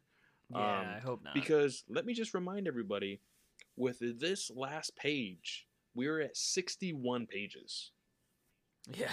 And then every book prior to this, so the first 2 issues, have been 50 pages plus. Yeah. So we're looking at this is gonna be a big book. That's 160 pages. More than that. And so, like, you're just thinking, like, oh, man, what is this, like, trade gonna look like? I'm probably gonna buy the trade, because I didn't buy this last issue. I have the first 2, I think, or maybe even just the first issue. But I will buy this trade so that way I can read it all the way through. But I will save that read for like a road trip or a flight. It's Yeah. not something that I'm voluntarily going to be like, okay, I'm going to spend the next 4 hours reading this 160-page story. Yeah, it's not, I will say owning the actual thing, because we've read the first two digitally, it goes faster if you actually have the physical Cool, copy. cool, good to I know. will say that. Yeah, and it was a really good story. I don't think it fell flat. I think, although this was more, said it felt like a fanfic, I felt like they kept the essence of Harley Quinn this whole story. And it was a different take. We were really seeing more of Harley Quinzel, but we saw the idea of her falling in love with the Joker. He didn't change the Joker to being like, "Oh, I love you too." No, it was Joker was manipulating her this whole freaking time, which is what he's always done. And it's why so many people loved when she finally got away from Joker in the actual comic series. So I think this was really awesome. I'm always somebody. Now, granted, these are not continuity, but if somebody wanted to say this was continuity for Harley, I'd be totally down with it. Now, does Because, this like, yeah, change your idea of Stepan Sajic at all? as a storyteller or as an artist? Um, well, you know what? Because he hasn't really told a lot of stories outside of his indie stuff. What do you think of Yeah. him as a story writer? I think it's pretty good. I would love to see what he can do in like 40 pages. Yeah. You know, a little shorter. Because I think there is definitely some stuff you could take out of this book and it would still be just as good in my Uh-huh. opinion. But you know, maybe if it was set over 5 pages at a smaller page count, I might have enjoyed it. I mean, it's a solid freaking story. I would buy more of his stuff. Is what I I'll feel say. like Um, honestly, as a artist first, because I think he is more of an artist because that's where he started. mhm. I think he had a lot of visuals that he wanted to show, and then filled in Yeah, story to meet that visual. That's probably yeah, how he for wrote sure. this story. But in all honesty, it really worked out. I still need to read this last issue. I did go along with you Yeah, the entire time you were talking about it. I love his art. Like I absolutely said this at the yeah, very beginning of this series. I love that last splash page to end this story, and that story that you were yeah. talking about with the bat symbol at the very on basically. I don't Hmm. know if that's the actual symbol or the signal or the moon Yeah. because she says the moon is full Hmm. again. Um, Yeah. but that 4 years later, just panel or page looks really, really good. I love how he drew Killer Croc and that splash page of Poison Ivy when she like gets powered up Yeah. looks absolutely Did you awesome. notice? Remember, you were saying if he was hinting something when said I was just Uh huh. sketching. That could be from Yeah, this. He could be doing an Ivy I book. would Like that would be interesting. totally go for it, man. That looks so good. Yeah. Now the one thing I will say is he is more of an adult drawer. Yes, he So is. I would be interesting to see what he would have actually done with this book. Granted, I'm not a huge fan of that. I do enjoy that in the Yeah, stories, but like I don't need it to be overly done. So it would have been interesting. He does do a few panels of this. Like, it's not anything too risque, but it would have been interesting to see how he would have incorporated that because he does that a yeah. lot. So it would have been interesting to see where he would have took that story. But we're gonna go on to the last story of the day, and it is the another finale that is ending on Black Label, and this is from freaking Scott Snyder and Greg Capullo, which is a great, fantastic team. They dominate the sales charts when they're working together. And this is Batman Last Night on Earth, Book 3. If you guys don't remember what happened in Book 2, we found out basically kind of the history of what was going on in the New World. We found out that Superman's been dead, and there was like these clones and As stuff. well as Alfred dying. Yeah, Alfred died. We found out that Dick Grayson, Barbara, and a lot of them are still alive, but they're known as the Owls now. And yeah, and we were still finding out who was this mystery person that was in this suit. And I told Clay that because we do get that reveal in this book because the book has officially ended. I told him that I was like, man, this is Scott Snyder. A lot of people were saying that this is his final Batman book, and he's tying everything together from all of his stuff. And I was like, man, I swear to God, if it's Lincoln March, who was the leader of the Court of Owls in his Court of Owls run, I was like, I'm going to be kind of mad. After reading this book, I would have preferred Lincoln fucking I March. knew you were going to say that. And I absolutely knew yeah, you were going to say that. so like, Let's it's go ahead crazy. and So jump into whatever. this. The very first Yeah. page or the first 2 pages is actually, or 3 pages. Holy crap! Is actually a flashback with Yeah. Bruce. I think it's the original Bruce because remember Yeah. this whole story of this new world, this future world, is actually in the. It's all started with this story that started the first issue with that little kid that shot Bruce Wayne. Yeah. We found out that it was Joe Chill's kid, and Mm-hmm. he went to Joe Chill's apartment that blew on fire, and we are finally getting a little bit of a conclusion to that. So that Yeah. Bruce Wayne is talking to Gordon about the entire thing. And in this instance, on that night, the old bat signal had gone out. And, you know, Yeah. Bruce was kind of getting this as a metaphor of like, is does that mean my time is up kind of thing, or am I not good enough to be the bat anymore? And Gordon's like reassuring, like, no, we just need a new bat signal, one that will burn brighter, and Yeah. it'll be better and all this stuff. And so he lights the signal, and right before you actually see anything, it jumps forward in time. Bruce is in the new cave, the owl cave, or the owl's nest, or whatever they Mm-hmm. call it, and we see Gordon. He is an old hippie guy, like long Yeah. hair, Super smoking. ponytail. We see Barbara in a badass like pixie cut that I like. I love her Yeah. outfit for that. We see Dick Grayson in the Talon suit, and we get to see Duke Thomas as well. I Yeah. didn't think we were going to see him in the story, but you did say this is the basically tying all of Snyder's run together, and we see Yeah. that Barbara has a daughter, and I'm pretty sure it's with Dick Grayson. I'm pretty sure. Yeah. They say it later in the Okay. book that she's like father or And whatever. they're explaining how there was this whole grand plan to get rid of this new Batman, this Omega or whatever his name was, Yeah. and that it didn't go so well. And the one person that brought everybody together was Tim Drake. And I think this is the small hint of Snyder's side of who the best Robin is. To have Mhm. Tim Drake bring everybody together. Not only is that the character of Tim Drake, but I just think that was kind of Snyder's way of saying, hey, I think that this Robin would be the person to do that, considering Yeah. how everybody else is. And Mhm. Bruce is saying, well, if that's how things have been right now, this is the perfect time to attack, with how things are going, he Yeah. will least expect it at this point. And we are learning, I believe here, that is it here that we kind of learn the reveal, but not really? Kind of. Not too much. I mean, well, at what point when they go meet No, Selena? because he says that this person is calculating like me. He's Oh, like, yeah, okay, well, yeah, if yeah, this yeah. person is just like me, if he is another Batman out there, Yeah, yeah, for then sure. Yeah, yeah. he knows what I know, and what I know is that this is the best time to attack. Yeah, And yeah, yeah. he is looking at all of his fallen partners, and he sees the Mhm. costume of Damien, and Barbara says, Yeah. "Oh, he fell the same day you did." Yeah, when you Yeah. open the doors. And this, I think this is really cool, and I think this confirms it. If anybody is reading the continuity Justice League right now, I believe this is the Mhm. alternative world of how Legion of Doom, or the year of the villain Legion of Doom went. Yeah. So all those Mhm. people that were at the Hall of Justice, I believe if there was an alternative timeline world, this is what it would have been. Yeah.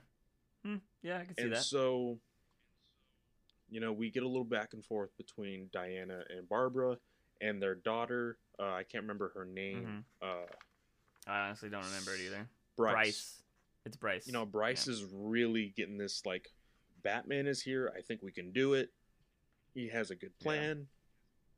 And then even Barbara's like, this dude brought the Joker. Like, do you really think he is Yeah. our Batman?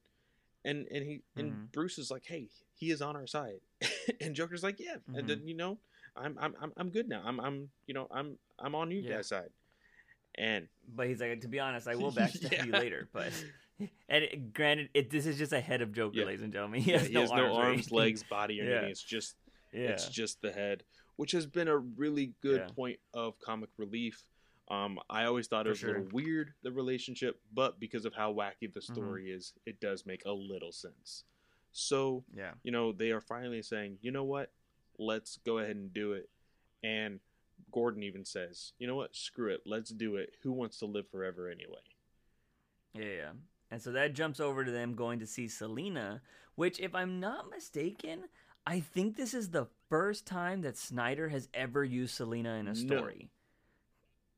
Really? When I else? believe that the last time that Snyder wrote anything with Catwoman or Selena was the Uh huh. Eternal, Batman Eternal, or Batman and Robin Eternal, one of the two.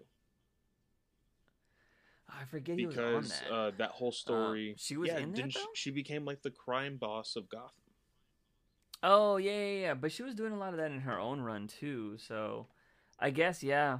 I don't know, but he never once used her in his Yeah, main no, Batman run. she never was a focal point in his actual Yeah, Batman run.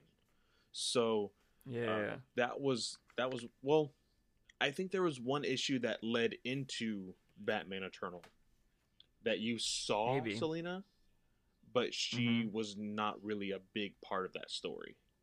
Uh, Yeah, but so this is the first time, and I will be honest, I truly believe this was basically a hey, you know what? That Tom King guy has really made Catwoman popular lately. I think we should have her yeah. in this book. It could And be. so, you know, But it also makes sense to what happens later in the story because a lot of people said she was a traitor for siding with Omega. Gets revealed later. yeah. We know why. And she's talking, and Dick Grayson is very hesitant about working with her, and she says the Yeah. whole plan was to turn you guys in, but it was after Mm-hmm. you guys attacked. You guys haven't attacked me. You actually knocked on my front door, so technically I can't go through with the plan. And the really Yeah. cool thing is that she hands Diana the real lasso of truth, and like you see the Yeah. genuine like freak out Aw. that Yeah. Diana has, and I thought that was really really cool. Yeah. That was pretty cool. So we have Uh. the team, or I guess Team A or Team B, I forgot what it is, but the group that is Mm-hmm. going to infiltrate Omega's base, uh, go through the rivers of Gotham, and they're making their way into this building. We see, Yeah. We should point out before they meet freaking Selena, Joker asked to get to help and they give him Tim Drake's armored yeah, body. So Joker is a Robin now, which is pretty hilarious. And we see that in this coming yeah. panels We of him helping out they're in everybody. the sewers or whatever, and Batman is fighting everybody. We get to see, I guess, a little homage to Frank Miller's Batman. Yeah, The a little bit pose, maybe. Greg Capullo's way of Yeah. doing it. He is in the sewer. He like kind of has his fists in front of him. It very much looks like a Dark Knight Returns type pose. But we Yeah. see, I don't know who this character is. Is that what is his name? Brother Eye? It might be. I'm not too sure. Hold on, let's see if I'm in It the never, right. Oh, the one yeah, fighting it him? never states it. Yeah, I don't It know. very much It looks could like a be. Blue Beetle Brother Eye, like Omega thing Yeah. going on. Um, Mm-hmm. Yeah, I don't really know to but be he honest. beats the crap out of Batman, and then Batman says, "Joker, help me out." And he's like, "No, Yeah. not Joker, Robin." And he Robin. has Yeah. freaking Gatling guns strapped, like Yeah. not even like they're because it's Robin. He's not supposed to have Mm-hmm. anything lethal. You can actually Yeah. see that they're like almost taped on, if you look Mm-hmm. closely, and he just like Yeah. blows this suit of whatever away, and he's like, you know what, I found this mask, and I just decided to put it on me, but I should have put it on the glass, shouldn't I? I feel like Tim Yeah. Drake, he would have put it on the glass, and I thought that was funny. Yeah. Yeah, there. The funny thing is he's basically hinting like it's like underwear that he's wearing Yeah, on his face because he says like brownish yellow and it was just floating and they're in a yeah, sore, so like he's wearing like probably yeah. dirty underwear on his But face right now. the whole thing about like wearing the underwear on the outside instead of the Yeah, inside, yeah, that's the joke he that's the makes. joke. And we see that the other team members, Diana, Dick, Duke, and Barbara, and Bryce, Yeah. they actually have this device to make them look like other members of They're the regular Omega people. army, so they can Yeah. walk through, anywhere. And of course, Gordon Hmm. is outside in a truck, surveillancing everything around them. Uh, Yeah. and Bruce and Joker are going through this this door, and he's like, hey, before you open that thing, I just want to ask, like, Hmm. what should I say when you open this door, should I, like, Yeah. I feel like I should have a really big opening, what should I say, just give me a second. Hmm. And the rest of the team are walking through, like, the actual villains. You see Clayface, Zaz, Killer Croc, Yeah. and Mr. Freeze. They're all trying to get to a certain source of the tower, or the signal Hmm. that is basically going to help the bat signal that Omega is going to transfer all of the telepathic uh, waves or whatever. Waves. Yeah. And so when Bruce opens the door, uh, Yeah. freaking Joker is like, "Holy shit, Batman!" Yeah. He's like, "How was that? Was that good? Was Yeah. that good?" And Yeah, so that's pretty cool. So they find out that it jumps over to this new Batcave basically, and it has every superhero its costume like encapsulated in and something. And supervillain. it's basically yeah, and supervillain, and it's a shrine of basically everybody that Batman has beat, and he has them all in there. He has Superman, he has freaking Joker, he has Manta. He basically beat everybody in the DC universe, and he has a pelt of freaking what is their name? Cheetah, which is insane. Yeah, Like she just that has is a crazy. pelt of her. That's like fucked up. And he's like, oh my god, this is a trophy room or whatever. And then he ends up getting caught by Omega. And then we actually get to see that Martian Manhunter's caught in like some kind of orb, that he's the one that's actually controlling everybody's minds. Omega has like set him up to be that kind of person, because we know freaking Martian Manhunter is one of the strongest beings in the DC universe. So of course Batman would learn to use him against everybody. So Diana's seeing him, trying to talk to him, and then we see Omega capture Batman and puts him in the Mobius chair, and he's freaking use the Mobius chair to kind of use this power. And I kind of read through this pretty fast, but it seems like Omega was gonna take Bruce's, he was gonna transfer his essence into Bruce, like the younger body, Hmm. right? That's what was gonna happen here. Joker actually tries to save Batman, ends up getting his ass kicked by Omega, and Omega stomps on his face. And this is where the big reveal happens, because Batman's like, he wasn't doing anything to you, like leave him alone. And he's all like, don't worry, like he always wanted to die, like by fighting Batman. And he's like, he's like, Batman, he'd be ashamed of you, blah blah blah. And he's like, oh, I'd have to disagree with you. And we get the reveal that it's actually the real Bruce Yeah. Wayne. And this was complete and utter Oh yeah, bullshit in complete and utter bullshit. in my opinion. Like, I'm sorry, we have had the debate on whether actual writers of Batman know Batman, and to a lot of Yeah. people, Snyder was the person who knew who Batman was. A lot of people Yeah, argued 100%. against Tom King knowing who Batman was. People who are really Yeah. diehard fans of Tom King, like yourself, have said, no, Tom King knows Mhm. Batman. This right here Yeah. really made me question, what in the world is Snyder thinking? Yeah, so before we really jump into that topic, because I think that's the meat and potatoes of this, let's just run through the story real quick. Batman, the real Bruce Wayne has an upper advantage. Basically, it seems like everybody is, he's just planned it all out. He knows everything that was going to happen. Like, you meant to come here, I meant to trap you, blah, blah, blah.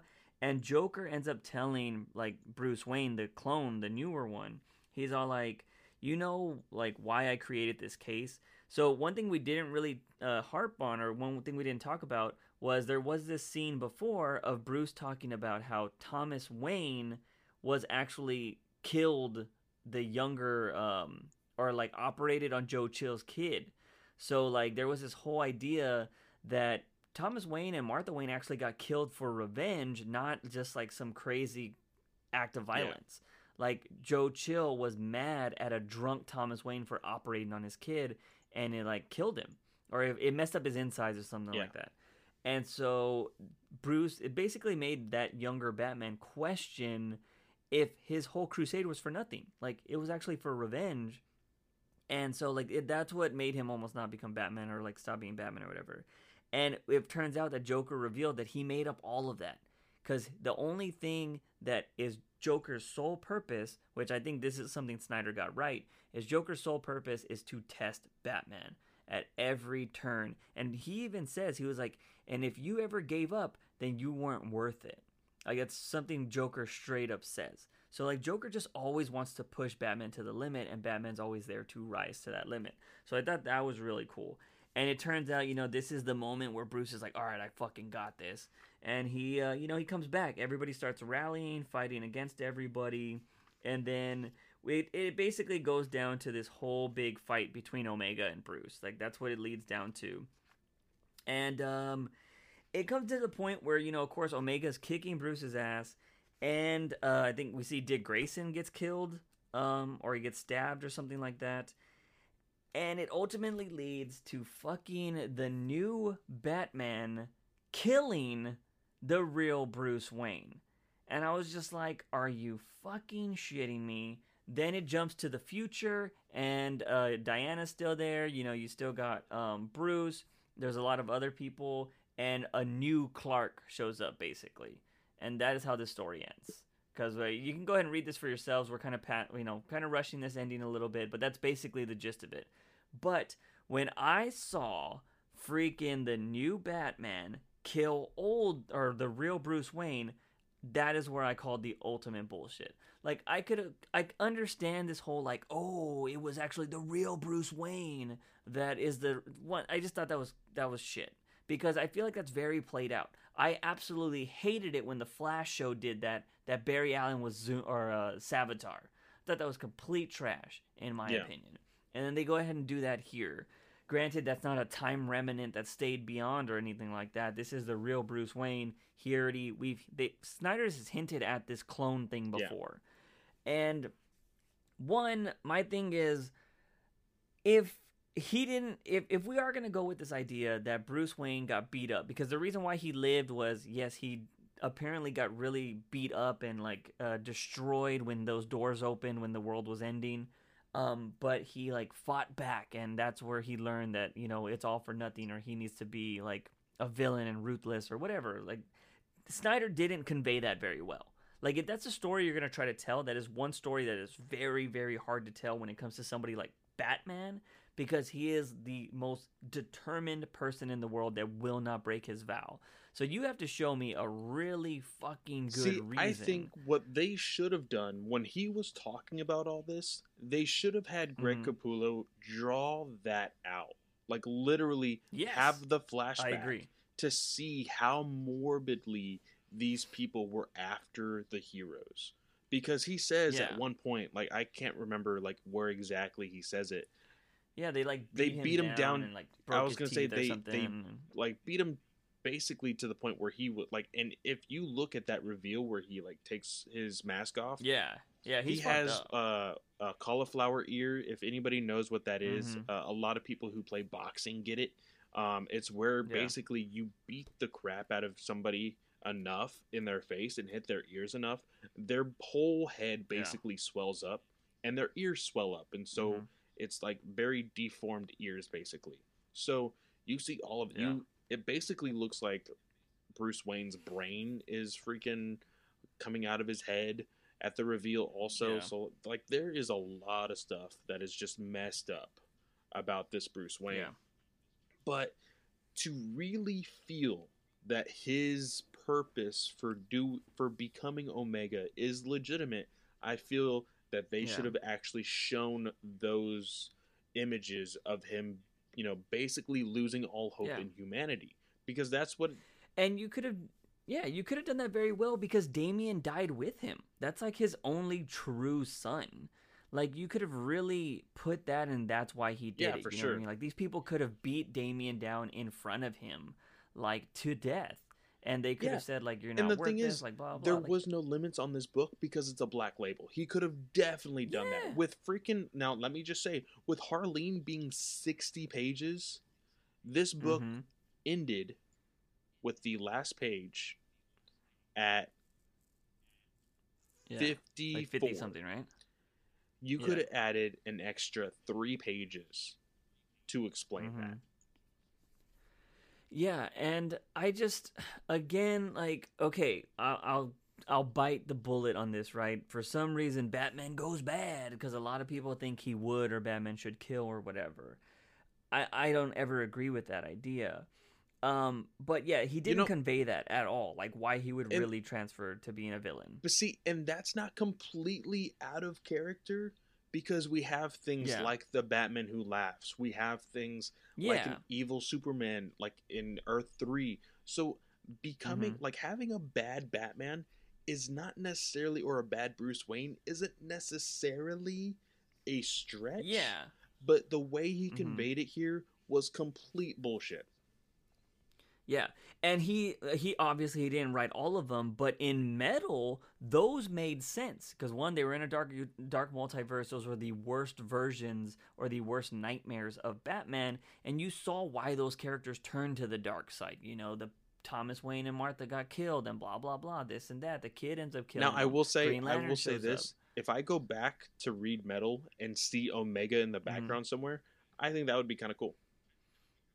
Yeah, I could see that. I mean, if he is world, I mean, he's no Tom King, but like, but but my thing is he had him kill. Like, are you fucking kidding me? Like, you are like, and this is where it goes down. Like, Snyder could be a Frank Miller, or he could be a freaking who else writes Batman really well, but has been like falling off the edges like lately, like or Grant Morrison. I think Grant Morrison wrote Batman really well for a while, and then he started falling off. I think Snyder could be doing that. Like, I think some people get so far into the world of Batman, you wrote such a good thing that you're like, I gotta top it. Well, I gotta in top all it. honesty, I think also, and this could very well be something that Tom King did, because this book Mm-hmm. was originally supposed to come out 3 months ago. So Mm-hmm. he had all that extra time to rewrite some stuff. In Yeah. those 3 months, do you know what has been talked a lot about on Twitter and online in general?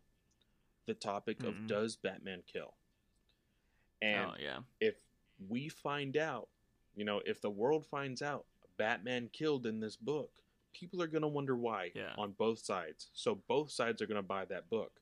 So this Yeah. may very well be a cash grab. And Yeah, that and that is would be that is unfortunate. unfortunate, but that is something that Mm-hmm. Tom King knows how to do. He knows how to reel in the money. That's why we have been seeing. Oh, Scott sorry, yeah, Snyder. sorry, Yeah, I was like, what are you talking about? Top King? sorry, Don't sorry. you dare! Scott Snyder Yeah. does know how to play that game. Yeah. We've been seeing freaking Batman Who Laughs for the last like year and a half. Mm-hmm. So we, Yeah. it's something that he's been doing recently. So I could see Mm-hmm. him very well being somebody to say, oh, this is a very popular topic. This is something that Yeah. is something people debate about on days on end. I could possibly have Mm-hmm. my ending of this story talked about for a week. So Yeah. I Yeah. can see him doing it because of that. Yeah, and I do want to make this clear, just in case we're not saying at all that Scott Snyder is a bad writer. He is one of the Oh, no. best writers in comic books. Because like you said, this whole explanation of Joker talking about Joe Chill Mhm. and the Waynes and all that, Yeah, that was like a brain Yeah. exploding moment. Like, oh shit, really good. that is really good Yeah. writing. When he Yeah. is talking about the in the very beginning, when you get to see Gordon and Batman, Mhm. that is very nostalgic of the old Batman Yeah. run. And so you see these Yeah. things and you're like, man, Scott Snyder really knows what he's doing. But you see things like this and you're just like, God, you Yeah. lost me. And the world he built here in Last Night was really good. Like, this is a really fleshed out world that I thought was really awesome. We got that really good Superman story that they told of the world choosing Doom. Yeah. and we thought that was really cool, you know. And it you know, it's like creepily ties into Justice League right now, which I think is really cool, like you said. So that is good writing. We are not at all saying Scott Snyder is a bad writer. Our biggest question is, you know, has he forgotten how to write Batman? Just the character of Batman, not the people around him, but Batman himself. Because again, Scott Snyder has been argued as one of the best Batman writers out there. And when I read his run, he's basically what got me into comic books to start like actually buying them, because I was like, oh my god, these are so good. Like I want to start collecting these every week. And so that's when I started reading Batman. But it just kind of blows my mind that it seems like somebody who had one of the best Batman runs in the last few years has like gone so far away from the core values of that character. And to just see him like stab the real Bruce Wayne through the neck or whatever, it just blew my mind. Because I mean, he even in the book, the old Bruce Wayne, like I mean, the new Bruce Wayne says that he is like the scrappy version. He is the like not the idealistic one, but the one that will just rush in and try to do things because he believes it's right. And that Bruce Wayne would still never kill, like no matter what. Yeah. And I mean, he's working with the fucking Joker, who he knows has done some of the most heinous things of all time. So you're going to give the Joker a chance. You're going to give the Joker a whole new body with guns that could easily betray you at any turn, but you're going to end up killing the real Bruce Wayne? Like, you know what I mean? You are a character that freaking captures people and puts them in dungeons below your fucking cave and the Hall of Justice. You know what I mean? So to see him end up killing the real Bruce Wayne, and then it goes on to this like happy-go-lucky, like, oh yeah, we're redoing the Justice League and the world is coming back to normal. I think it's just I think it fell really flat. Well, I will say, look at the last page on 60. On page 60, you see the photo of Robin, Joker, Batman, Wonder Woman, and Baby Clark. Baby Clark. Look how fucking terrifying Clark is. Yeah, he looks coked out. He is like so terrified. He's like, what the hell am I doing here? Like, what are these people in costumes? Like, what is going on? Yeah.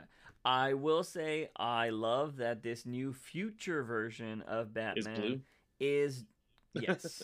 I fucking love that. I saw that. And he had a yellow bat symbol, which was pretty cool. And yeah, so it was cool to see Duke Thomas actually gets his suit back too. You see really there's cool. 2 Batgirls. Oh wow, Barbara might actually be Batwoman for once. Oh, it's possible. Oh, and Nightwing lived. So I guess he just got stabbed. Yeah, I think there was like some sort of like antidote, because it looked like they were like poisoned or something, because like foam was coming out of their mouth. Yeah, because he was hit by a Scarecrow. But yeah, you know, it's unfortunate because I think Scott Snyder is still, again, one of the best writers. I do want to check out his new indie title, Undiscovered Country. Yeah, that's what it's called. I definitely do want to check that out, and I will continue reading Scott Snyder stuff. This would not turn me off. It does really blow my mind, and it is kind of scary at times too, you know, because we've definitely had this conversation a lot, that I do think some people, as they get older, or maybe if they've just written a lot of the same character, they get kind of stale or they forget the core values of that character. But then we see somebody like John Carpenter, who is in his 70s, write one of the best stories of this fucking year, which you could hear more than likely us talking about next week on next week's podcast. No. Because if you guys don't know, 100%. Yeah, if you guys don't know, next week our podcast is going to be our top 10 Batman-related stories of the year. This is definitely not going to be on my top 10. So, you know, you don't have to worry hear me talking about this again. But maybe one of the other stories is. I don't know. I haven't finished my list yet. I'm down to like 20. I know Clay said he finished his. I actually finished mine relatively quickly. I did it within an hour. Yeah?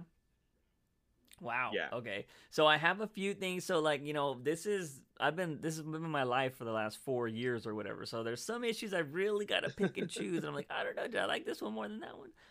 So I'm definitely going through those issues, but yeah, like I said, things at the end of this podcast, I think there were some really good stories that we got to read. Harleen surprisingly ended really well. I enjoyed that story.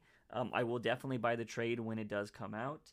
And I'll more than likely buy Last Night on Earth in trade as well. I don't like the ending, I but think I plan on buying Deceased. I will purchase this as a trade as well, just because I know it probably won't be, but being named the last Batman story that Snyder and Capullo do is kind of a big thing. So I think having that in my collection is something that I will be, proud of owning. And I will say this had a really good start, a really fleshed out middle, and it kind of fell flat. Yeah. But I did enjoy the world that he built. So I think it's good to own. But and maybe that's just a Snyder thing, because a lot of people said that his Batman run kind of fell flat too with the Gordon Batman. So that could just be maybe he doesn't, maybe he just doesn't know how to end it. Did you notice, I will say, a little bit of a Easter egg here? Let me see if I can find it. When the rest of the was him talking about his age? When the rest of the team was fighting all of the villains, I believe it was Nightwing who had his blade or whatever in the reflection. No, sorry, it was Bryce or what was her name? Okay, Bryce. Yeah, Bryce. And the reflection of her blade, you see the villain of the last arc of Snyder's Batman. Really? The seed guy. Mr. Mr. something. I can't remember his name. It's not Mr. Smile. I forget his name. I know who you're talking about. That's interesting. That's cool. But yeah, I don't know. So that's gonna be it, ladies and gentlemen. I hope you enjoyed this almost Mr. Bloom. There you go. I hope you enjoyed this almost 2-hour freaking podcast. So you can go ahead and thank DC for this, because they decided to drop every book in the world. The majority, we got 3 finales today, which was insane. We talked about 3 finales, and they were all relatively good. I mean, Snyder, up until those last few pages, I was enjoying the story. So, I think DC has been producing some really cool stuff. Hoping we get a Joker's announcement very soon, but I wouldn't be surprised if we wait until January, because that book has to be issue 2. Well, the first 2 issues have to be done. But anyways, I just want more Jeff Johns in my life, especially after Doomsday Clock is finished. But that is going to be it, ladies and gentlemen. Remember to tune in next week for our top 10s list. Because I think it's going to be really cool. We're going to go back and talk about some of our favorite Batman stories. And that's how we're going to close out the year. And, that will be that might be on Christmas. Yeah. If I edit it and do everything in time, because we're going to record it a little early. If we don't, happy holidays, however you do. If for some reason you don't listen to that podcast for some reason, how dare you? But that is going to be it, ladies and gentlemen. As always, again, we also need a new outro. We need to get a new outro somehow, because I'm tired of saying my outro. We need to think of something for sure. For the time being, as always, I'm your host, Juice Wayne. He is Fanboy Clay. Remember, when you wake up in the morning, ask yourself something. Buy me a daily dose of juice. See you guys next time.